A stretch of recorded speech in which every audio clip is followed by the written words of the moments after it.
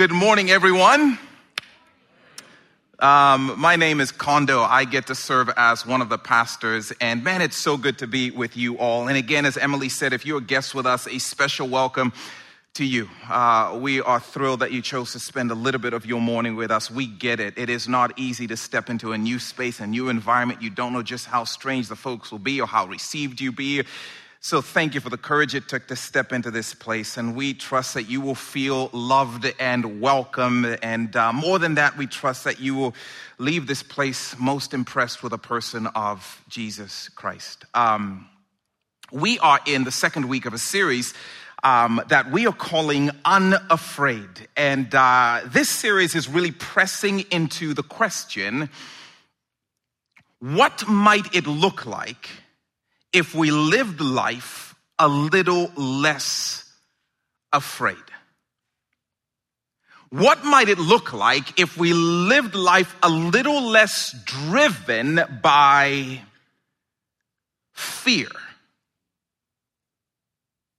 What would it look like? What kind of decisions might we make? What kind of risks might we take? What kind of relationships might we engage? What kind of spaces might we dare to leave? What kind of ventures might we dare to go on if we lived life a little less afraid? This is such a great question, by the way, but it is a really difficult question to answer. And one of the reasons for that is that most of us don't feel afraid most of the time. Fear isn't something that we feel or experience acutely. And yet the reality is it is a constant presence, like an operating system powering our apps, driving our decisions more than we often realize. Oh, fear is a factor. It's just not something we often feel or experience at the forefront. Matter of fact, there are a chunk of dudes in this room who hear that and their response is, fear? I ain't afraid of nothing. And I just came to annoy you, dudes. And by the way, it doesn't matter who you are. I'm going to annoy you at some point in this talk. Just know that. But I just came to let dudes know, I ain't afraid of nothing. That is actually driven oftentimes by the fear of seeming afraid. It's driven by the fear of not wanting people to know that you're actually scared of something. I ain't afraid of nothing, which is actually proving the point that fear is a driving factor in our lives. Why else do you think it is the most commanded issue in the Bible? Because fear is a factor that constantly is at work in our stories. But more than that, as a pastor, I am seeing fear not just as a factor, but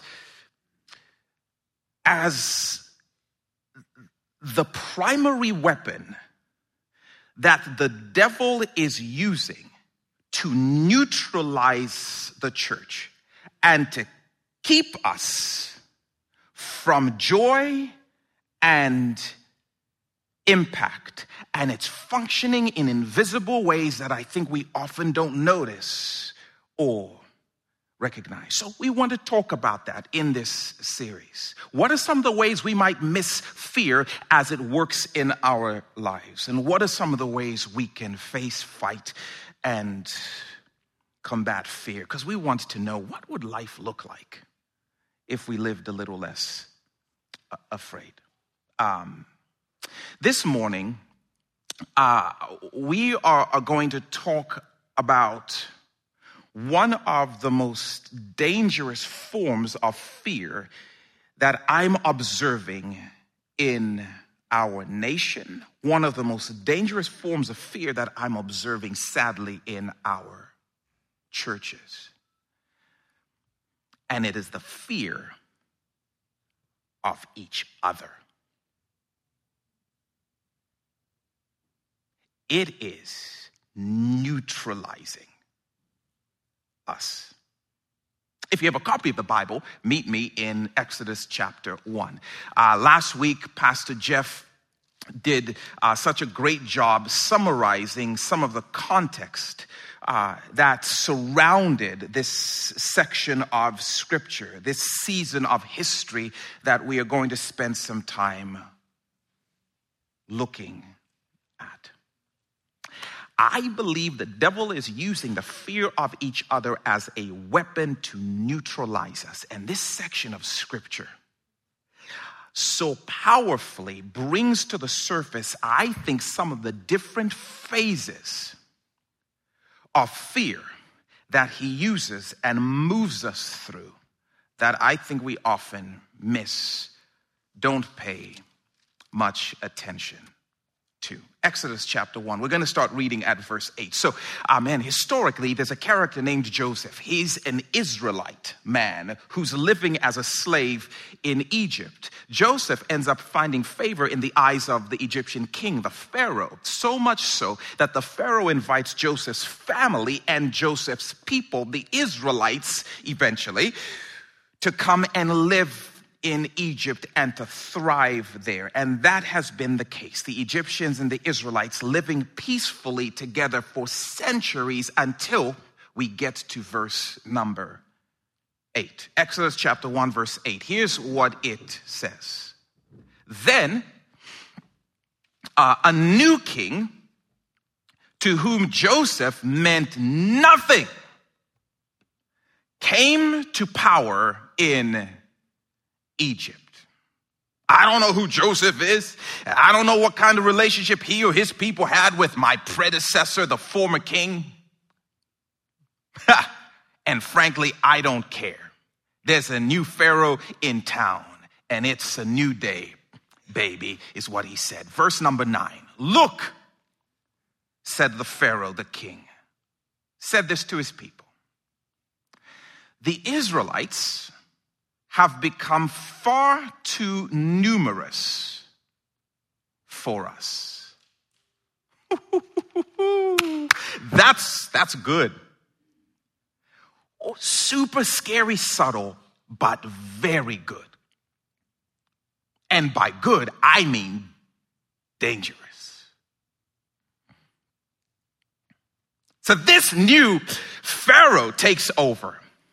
And one of the things he starts to say is, am I the only one who thinks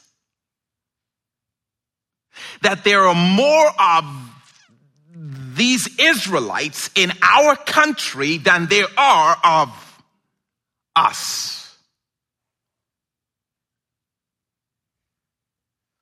Am I the only one who seems to notice that there are more of them than there are of us? They are outnumbering us. This is what I call the parting phase of fear. The parting phase. It's the phase that draws attention to and grows the distinction between them and us. Because I'll have you note that the Egyptians and the Israelites coexisted. They lived in harmonious amongness for centuries. Up unto this point. Until a distinction is surfaced.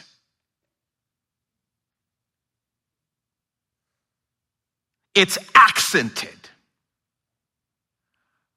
Them and us. By the way, I don't think Pharaoh said this once. I think he perpetuated this narrative. I think he harped on it for a season of time until his people started noticing. You're right about them.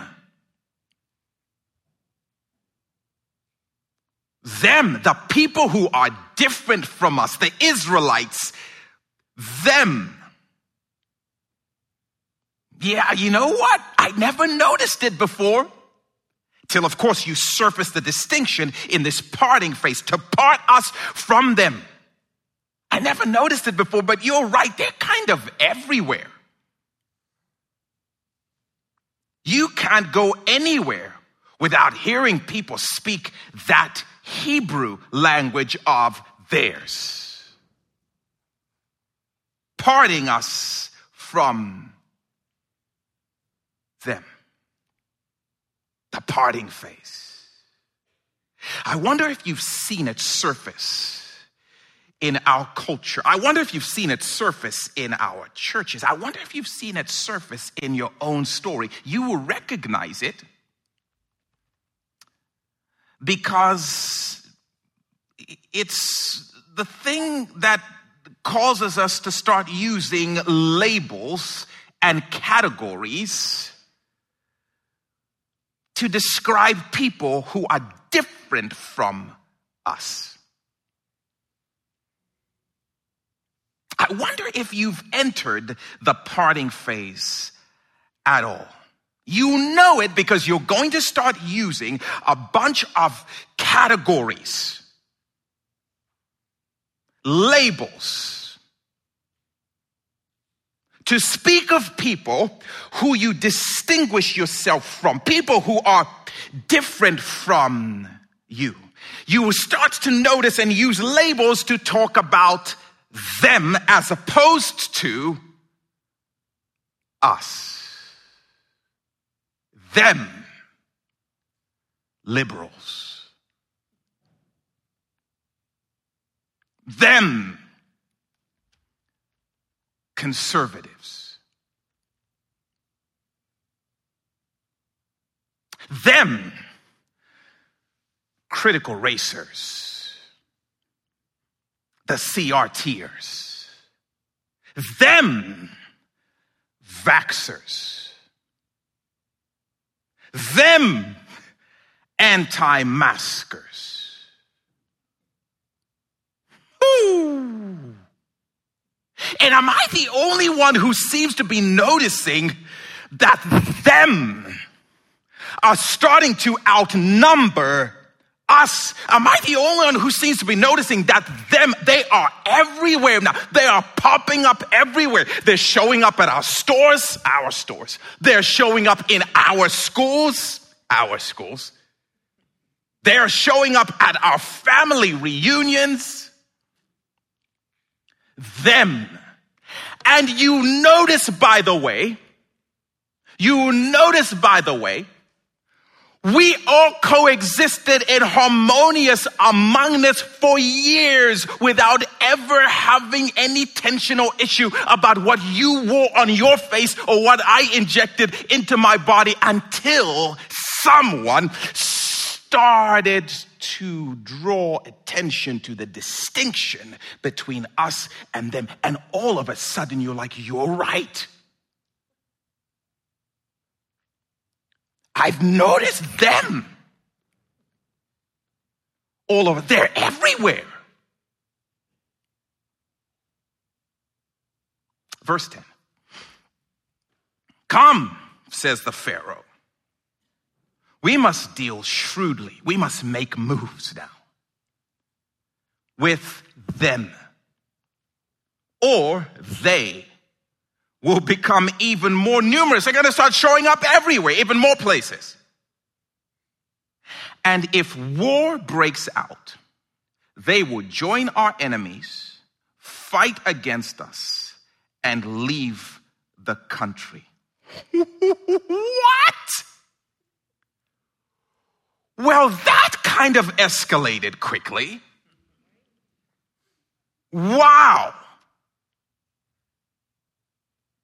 Which is exactly what happens in what I am calling the paranoia phase. The paranoia phase.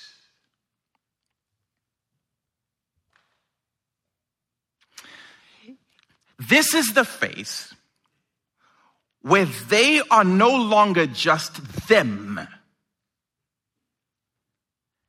Them are now a threat. Wow, that escalated. They are now not just different from us, they are dangerous. Y'all, Pharaoh is a mastermind. Don't think he ran the entire world by not being absolutely brilliant and shrewd by his own admission. So what he does is he creates and stirs up paranoia by painting a picture of a worst case scenario. In fact, what he does is he paints a picture of a terrible possibility and then immediately starts to treat it like an inevitable reality. That's a move right there. Scary possibility. No. It's now an inevitable reality. There are more of them than there are of us, the parting face. Let's stir some paranoia. What if? What if? If it's a possibility. What if, he says, war breaks out? Wait, what? Where did war come from? I'm just saying, what if? Go with me on this. What do you think they will do? Let me tell you exactly what they will do if war breaks out, because I know all of them and I know all of their motives. So let me tell you exactly what they will do. They will side with our enemy. They will betray us. They will destroy us, and then they will carry off all of our stuff. Did you see that? If war breaks out, they will betray us. They will destroy us.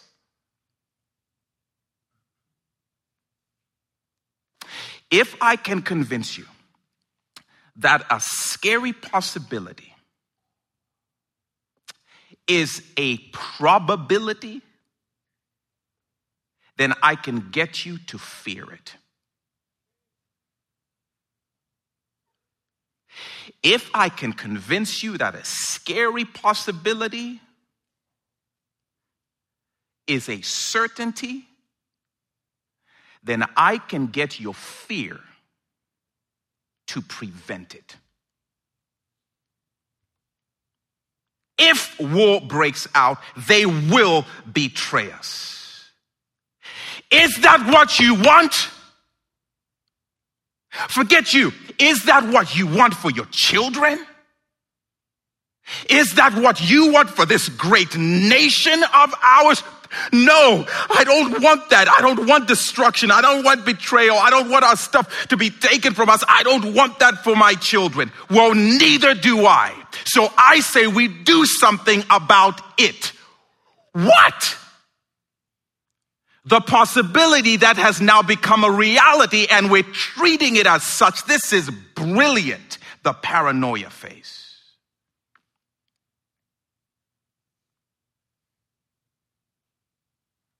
We've got to stop them from destroying us. Look how many there are. Their success is a threat. When you see them succeeding, just know they're getting stronger, and you know what that means. That means that they're going to betray us, and they're going to take more of our stuff and leave. Pharaoh feeds fear with paranoia, and the people lose their bearings. You notice there don't seem to be enough people asking some of the basic and logical questions such as, sorry, Pharaoh, has someone declared war on us? No. Well, has somebody threatened war? No, but there have been wars in the past. Remember that one time you read that there was a war? It's interesting, there's never been one in your lifetime. Well, yeah, but there have been wars.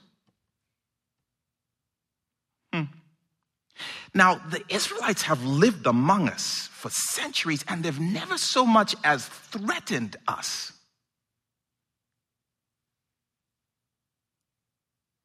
But now you're saying they're going to destroy and betray. What? And speaking of, the Israelites have lived among us for centuries. They've lived here for centuries. This is home for them.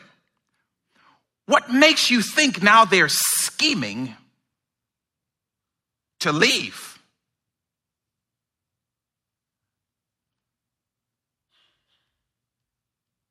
Well, you don't know what they're discussing when they're speaking in that Hebrew language of theirs. Are you willing to risk that they are not? Are you willing to bet the lives of your children that they won't betray us? My children, I don't know when you bring my children. That's all I'm saying. They will destroy us.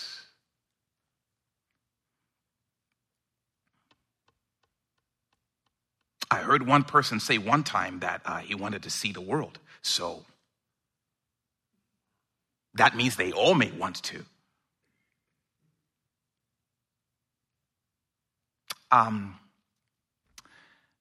Do I need to convince anyone that there is so much paranoia in our nation? I'm glad to. Do I need to convince anyone there is sadly so much paranoia in the church? Treating dreadful possibilities like inevitable certainties and then treating them. And by them, I mean people who don't look like you, who don't think like you, who don't feel like you, and yea, verily don't vote like you. Them. Treating them like threats to our way of life who will destroy us.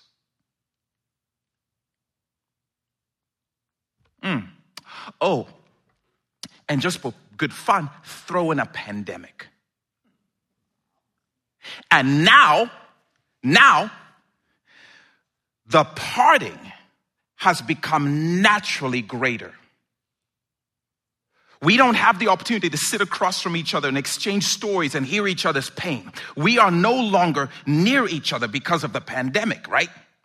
So now the relational distance has grown even greater.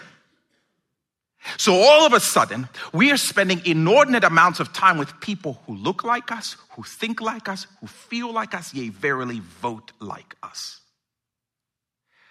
And more than that, we are spending time with our news providers who look like us and think like us and feel like us and vote like us and are paid to paint pictures of worst case scenarios. And all of a sudden, your difference spells danger.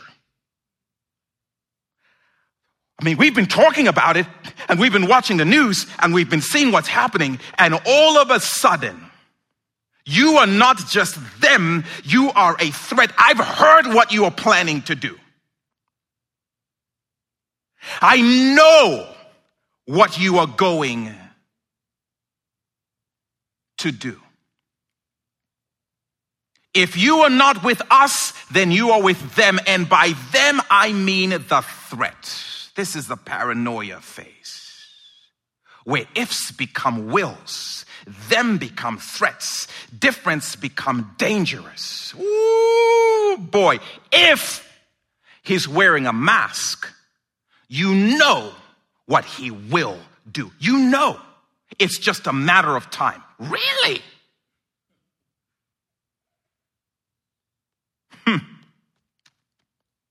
If she won't get vaccinated, you know what she's fixing to do. You brace yourself, you know what's coming. Paranoia phase, y'all. If they were slow to reopen, you know what they will do. I knew someone once who drove a pickup truck. And I'm just saying, you know what they will do if they drive pickup trucks. They'll do it. You know it. The paranoia phase, where all you have to do in the high school now is wear your mask below your nose, and we know who you are and what you are going to do. Whoa. It doesn't even take much. We don't even have to talk.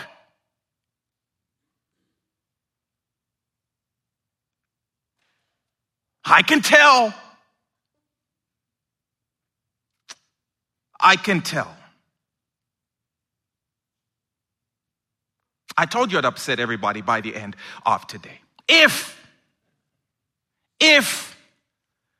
they voted for Biden, you know they will move us towards socialism.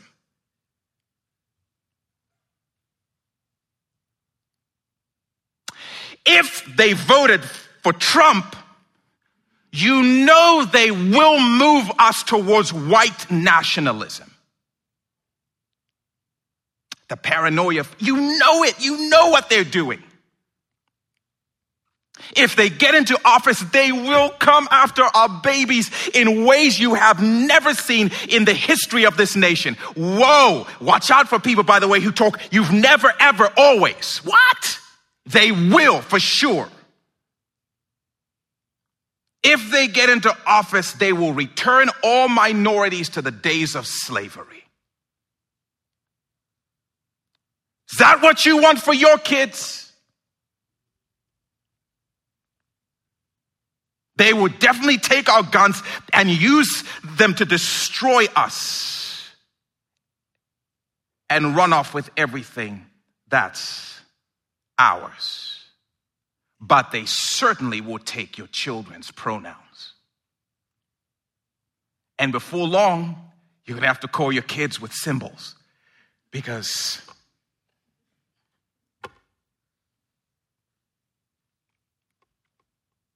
paranoia phase, where we don't just see each other as different, we see each other as dangerous. We don't just see each other as them. Oh no, you're a threat. If you're not on my side, you're on their side. And their side represents danger. And I'm telling you, if paranoia convinces us that someone is a threat, what do you think is coming next? What do you do with danger? What do you do with a threat? Verse 11. So they, the Egyptians, put slave masters over them, the Israelites, to oppress them with forced labor, and they built Pithom and Ramesses as store cities for Pharaoh. This is what I call the preemptive phase. Preemptive phase. Neutralize the threat before it has the chance to do what you know it's going to do. Oh, attack them before they attack you. Defend against the inevitable threat. Oppress them or be oppressed, because you know they're coming to oppress you.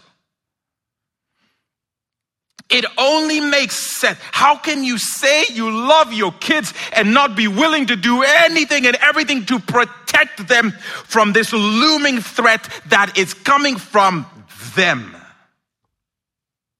Oh, we got to do something. That's exactly what Pharaoh says. And by the time we get to 11, it only makes sense. It is crazy to me that by verse 11, the majority of the Egyptians see no problem with shackling and abusing and oppressing an entire nation. It doesn't just seem right to them, it seems necessary.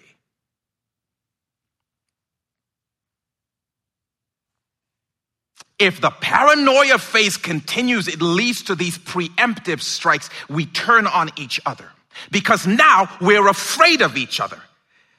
And listen, you're going to hurt me or I'm going to hurt you.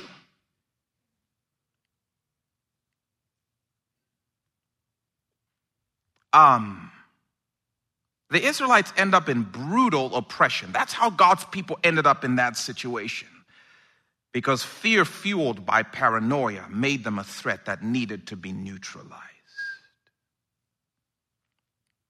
If I can convince you they are a threat, you may even believe you are doing God's work by neutralizing or attacking them.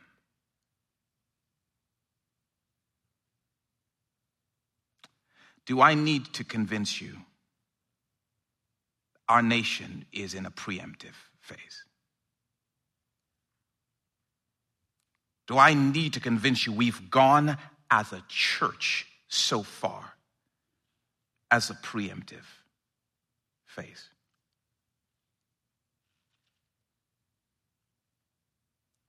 Where them are threats, and we become monsters with justification.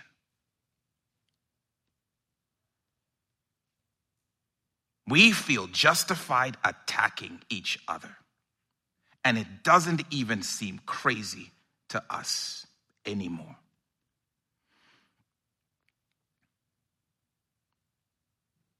And maybe you're there right now. And one of the ways you know you're there is because there is a them. There's a category of people who you view as a threat. And not saying, just saying, you would not be too upset if they got gathered up, shackled, and locked away for a very long time. Not saying, just saying, I wouldn't be upset about that. If there is a category of people that you think are such a, if they got shipped off, just say, preferably if they got shot, I wouldn't shed a tear. Now, I wouldn't do it myself. I'm not that kind of monster.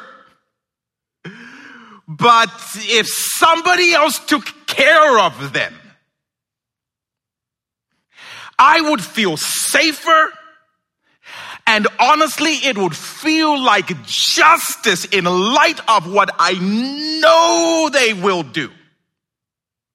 If you are using any language or harboring any feelings that celebrates the destruction or the elimination or the suffering or the hurt of a category of people, you are embracing the preemptive phase.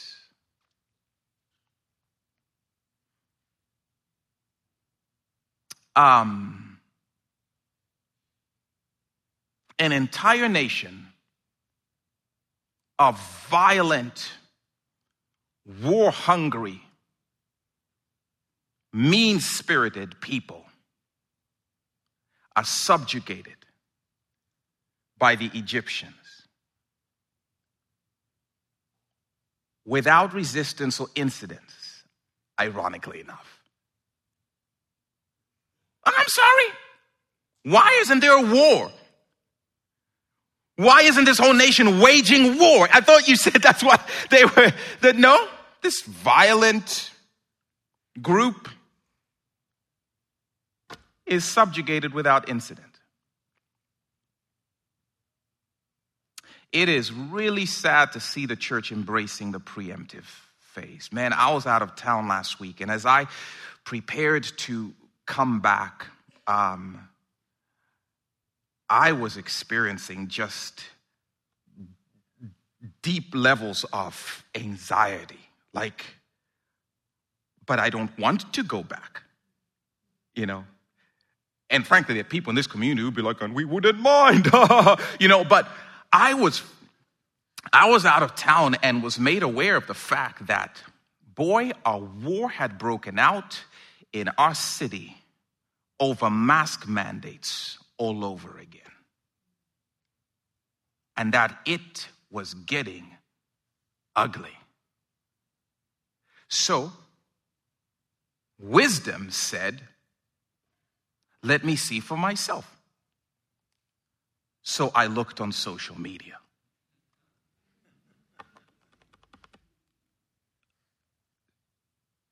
Just don't. Well, if you want to know whether or not we are in the preemptive phase and we found it entirely okay to attack each other and to say the most vitriolic and mean things and to wish ill on each other, then go to social media. But other than that, don't do it. Stay out of the comment section. Save yourself.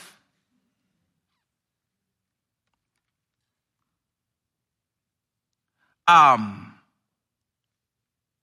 I couldn't help but wonder, how did we get to the place where we are okay to say such cruel things to each other? And how did we get to the place where we can say such cruel things to each other and get a resounding amen from the church?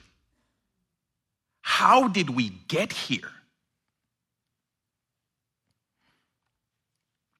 Preemptive phase. And in this particular issue, it's really interesting, by the way, that both sides were saying the exact same thing. That is a threat, and we want to protect our children. That is a threat, and we want to protect our children. I found that really, really interesting. But in either case, for the sake of our children, to protect them, we now feel justified, even in the name of Jesus, to say some of the most cruel things and to level attacks at each other, to preemptively strike each other. Because if I can be convinced that you are the enemy, if I can be convinced that you are a threat, you are dangerous, then boy, it feels justified to neutralize you in the name of Jesus.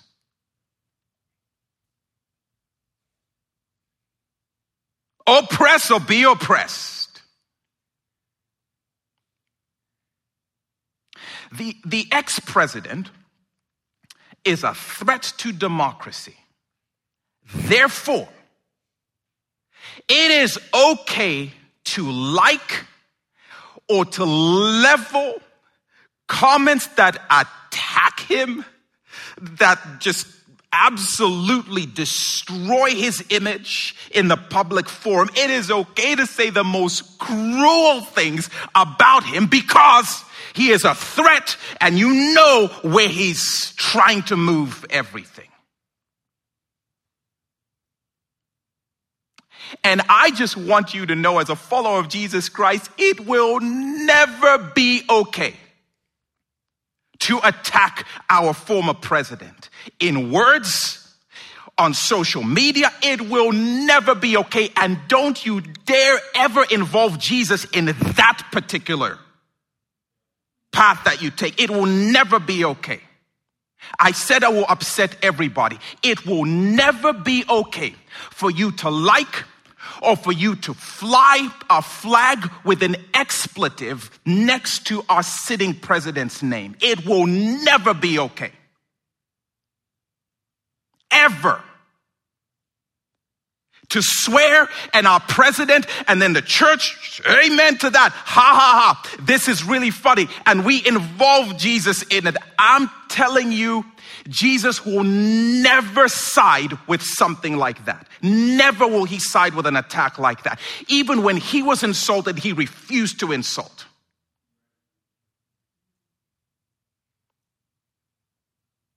Somehow we've become okay with it as a church because we're convinced it's a threat. It makes sense. In fact, sometimes we even bring in and it's a threat to our faith. And so therefore, we are going to become devils to defend our faith. What? When he was reviled, he reviled not. And man, while I'm upsetting people. And when they tried to pit Jesus against the government, like, no. Now defy them. No. He went to the cross refusing to do it. But we've become, it's okay to attack them because of what they stand for and what they represent and all of, it will never be okay, y'all. It will never be okay. It will only reveal that Pharaoh has used fear to push us into this preemptive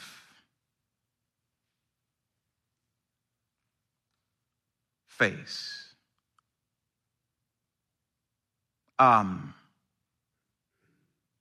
Verse 12. We have to start moving towards the conclusion. But the more they were oppressed, the more they multiplied and spread. And if you think, by the way, we're just superimposing the conversation of fear on this passage, this makes it very clear. The more they oppressed the Israelites, the more they multiplied and spread. So what? The Egyptians came to dread the Israelites. They became more afraid of them. And so what did they do? They continued to preemptively strike. So they worked them ruthlessly. They made their lives bitter with harsh labor in brick and mortar and with all kinds of work in the fields. In all their harsh labor, the Egyptians worked them ruthlessly.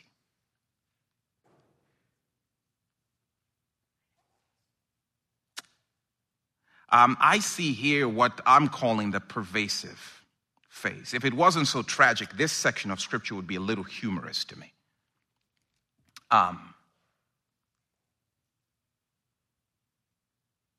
But I'm telling you what fear will do. What fear will cause us to do to each other. And the more we fear, the more we attack. You thought that all of your vitriolic and your pomp and your lashing out was like makes you a revolutionary. It just makes you scared.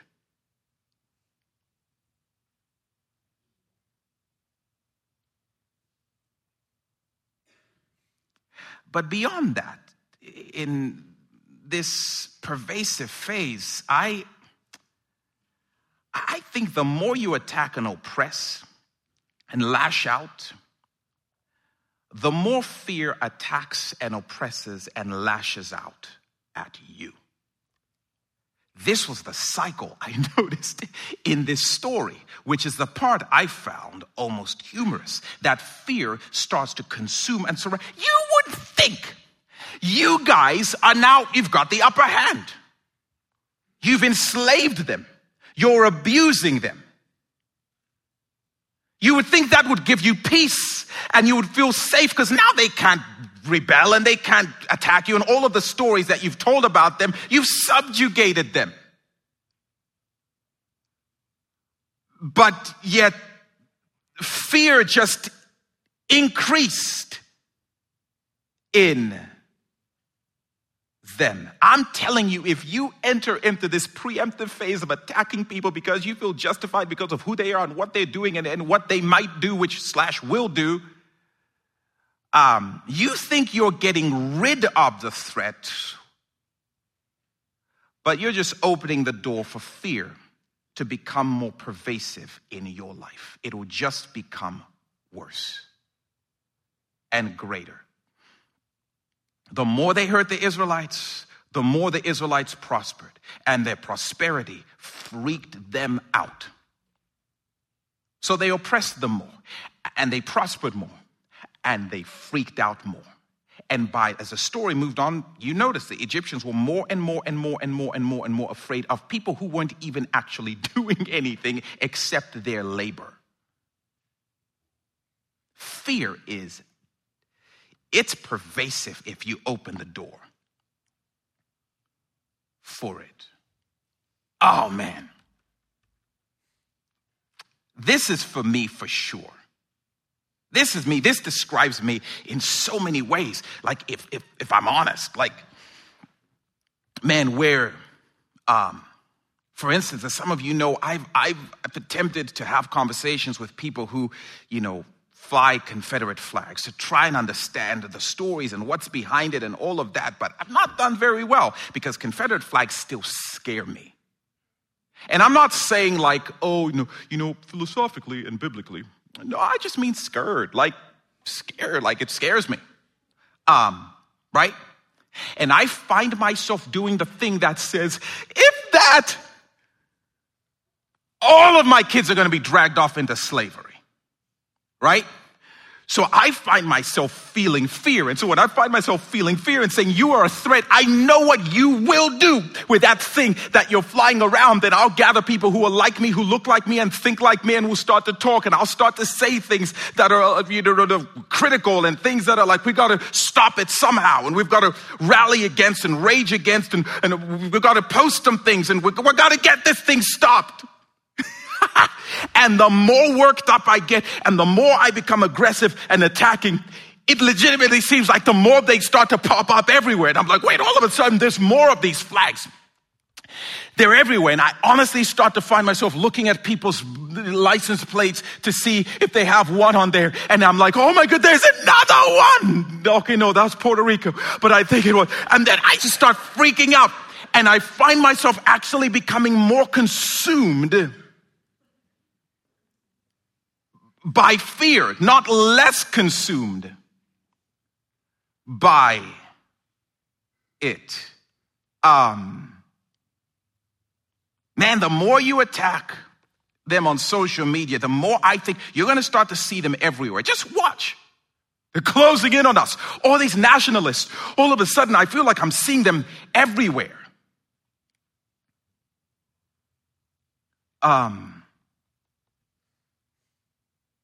How can there be that many of these kinds of people in our country? It feels like the socialists, they're everywhere now. Like, have you always been a socialist? How can this many people have possibly voted for him or him? Wait, did you vote for him? Did you vote? I feel like they're everywhere. They're in the grocery stores. They're in the schools. I feel like and you start to feel almost the pervasiveness of fear around you. And it doesn't get better. It gets worse and more consuming, and it steals your joy and it neutralizes your impact. But I think, if I continue to harp and to attack and preemptively, it just opens the door to this pervasiveness. And whatever your news feed can almost guarantee at the top, every time you turn to it, it will be that thing. The lead story. It's happening again. It's coming. It's happening. Here comes another mandate. Here comes another Karen. There she goes.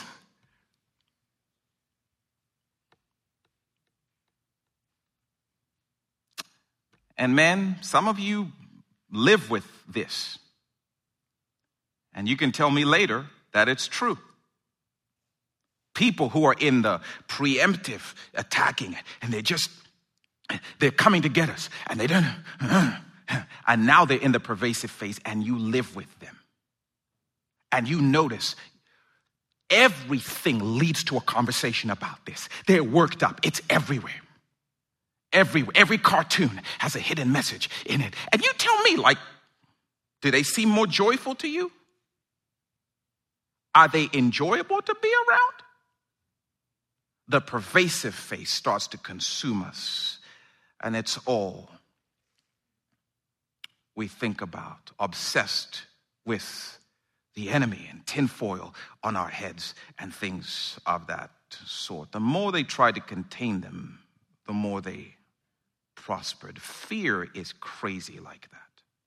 The more you engage it and the more you start to attack, the more it grows. Okay, we've got to do this. Let's make it a little more personal for a second, because here's what I know. The way you choose to cast this story will determine what you get out of it. Here's what I mean. For different ones of us, when we hear this story, Pharaoh represents somebody. We cast somebody in Pharaoh's spot. Someone who is out to strip us of our freedoms and subjugate us. Someone who is trying to make life an oppression for us. We've cast a Pharaoh. For some of you, it's a president. The sitting president, the former president. For some of you, it's Nancy Pelosi or Chuck Schumer or Eminem himself, Mitch McConnell. It's somebody.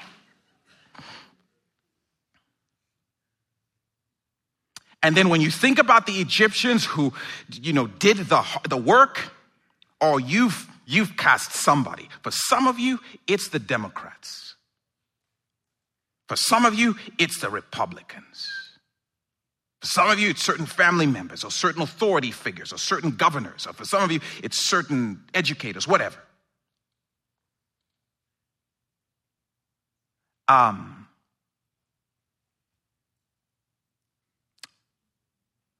When you cast the Israelites, well, that one's easy. The Israelites, it's us. Right? In this story, we are all going to cast ourselves as the victim. You're right. This is happening to me. You're right. They are. So true.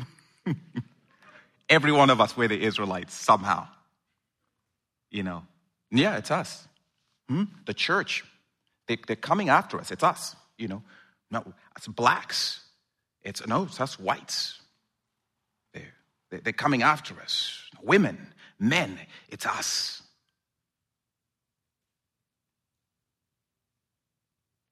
How you cast this story determines how you apply it. So as we wrap, let me cast it for you. I came to announce in no uncertain terms: Pharaoh is the devil. Pharaoh is the devil, and fear is his weapon. The devil is the enemy, not the person sitting next to you. The devil is the enemy, not the Democrat, not the Republican, not the anti-vaxxer, not the pro-masker. The devil is the enemy. He is on a quest to destroy us. And I also came to announce, y'all, we can't keep letting him play us like punks. He is playing us so badly, and fear is the way that we are allowing it. He has us turning on each other and attacking each other and suspicious of each other. He is playing us. And one of the things I found so striking about this story was when Pharaoh subjugated the Israelites, the thing he did with their slave labor was to build store cities for Pharaoh. I'm like, what? I thought you would at least build guns, or you would build a military force. You would do something to reinforce the nation for the war that's coming. No, he built store cities for his wealth. It was never about what he said it was about. That's the devil 101. He has us fighting over things he doesn't even care about. He hates Jesus. And he wants to do everything he can to destroy the work of Jesus. And the best way to do it is get his church to divide against each other, turn on each other, become afraid of each other, suspicious of each other, have them so occupied destroying each other that they stop being the only threat in this world that the devil's afraid of. The only thing the devil fears in this world is a united church, because the gates of hell cannot stand up against this movement called the church. Once we come together, y'all, he knows that. If he can get me to be suspicious of you and you to be suspicious of me, we'll be so busy fighting about dumb stuff that he doesn't care about. And the church was neutralized over a piece of cloth. While the devil absolutely ravages souls and destroys the world, and he has us completely neutralized by the fear of each other. And I just came to say, let's call a timeout. Let's rebel against this thing. We've got to refuse to be played like punks. It is time for us to wake up.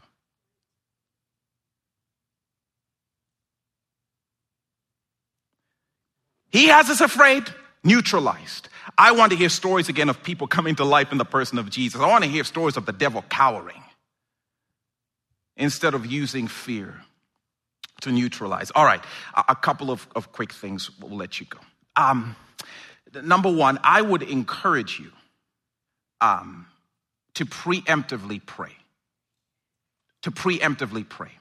If you find someone or a category of people who you are calling them and they feel like a threat to you and they feel dangerous to you, I cannot encourage you enough to preemptively to pray. If nothing else, Jesus is the one who says, pray for your enemies. Even if you view them as such, pray for your enemies. Pray for those who persecute you. Just let's at least start there. And what prayer does is it entrusts myself like Jesus did to the one who judges justly. What prayer does is it tells God, I believe that my future is ultimately protected by your hand. I believe that the fate of where things are going are ultimately in your hand. And so as I pray, I am saying, God, you are the king. You are the one who ultimately calls the shots. Settle my heart and fill my heart with a strange love for that person who everything in me wants to. Only he can and he will, if that's our first stop. If your stop is to post or to preemptively attack, we are going to continue in this perpetual cycle, and the devil's not going to let us out of it until we destroy each other. Time to jump ship. The other thing I would say is, man, bridge gaps as much as possible. In fact, I wonder if the Spirit of God wouldn't stir in some of you, somebody who you've treated with suspicion or he's other or different or she's there and, distant and dangerous. I wonder if he wouldn't invite you to have a conversation, to sit across from each other and talk and listen to each other. I found this really interesting. Where there is parting, where there is a distance relationally, it becomes so easy for paranoia to fill the gaps. And usually the gaps are filled by people who look like me and think like me and feel like me. I'm like, no, bridge gaps, and let people bridge gaps. Let them tell you themselves their own stories in their own words. How awesome would it have been if some of the Egyptians had close relationships with some of the Israelites and they just went to the Israelites and asked them, hey, y'all scheming? No. Okay, Pharaoh, we talked to them. They said they're not scheming, man. So, But where there's no relationship, where we're not talking, I'm going to go with what the news says. And I'm going to go with what people like me say about them. Man, can we just start to have conversations? I cannot wait to do this, to have conversation with people that maybe I've been standing at a distance from and maybe I've been a little bit afraid of. And so, please know, if I ask to talk to you, that's not necessarily why. But it might be. I'll tell you, I'll let you know. I think the church needs to start talking to each other again, especially in those places where we feel like there is a distance created, and continue to talk. And I say this because I may have a conversation with somebody who's like, yeah, white power. And I'm like, that's it. So all the white people, I'm sorry, honey, I know we're married, but you are now the enemy. No, you've got to keep talking to people. Otherwise, you talk to somebody, it's like, yep, I voted for him and I am pro-socialism. I hope we all go down this slippery slope. And you're like, I knew it. No, continue, perpetuate in those kinds of conversations. Don't be that idiot dude who's like, I talked to a woman one time and she said, so therefore women are. Idiot. No.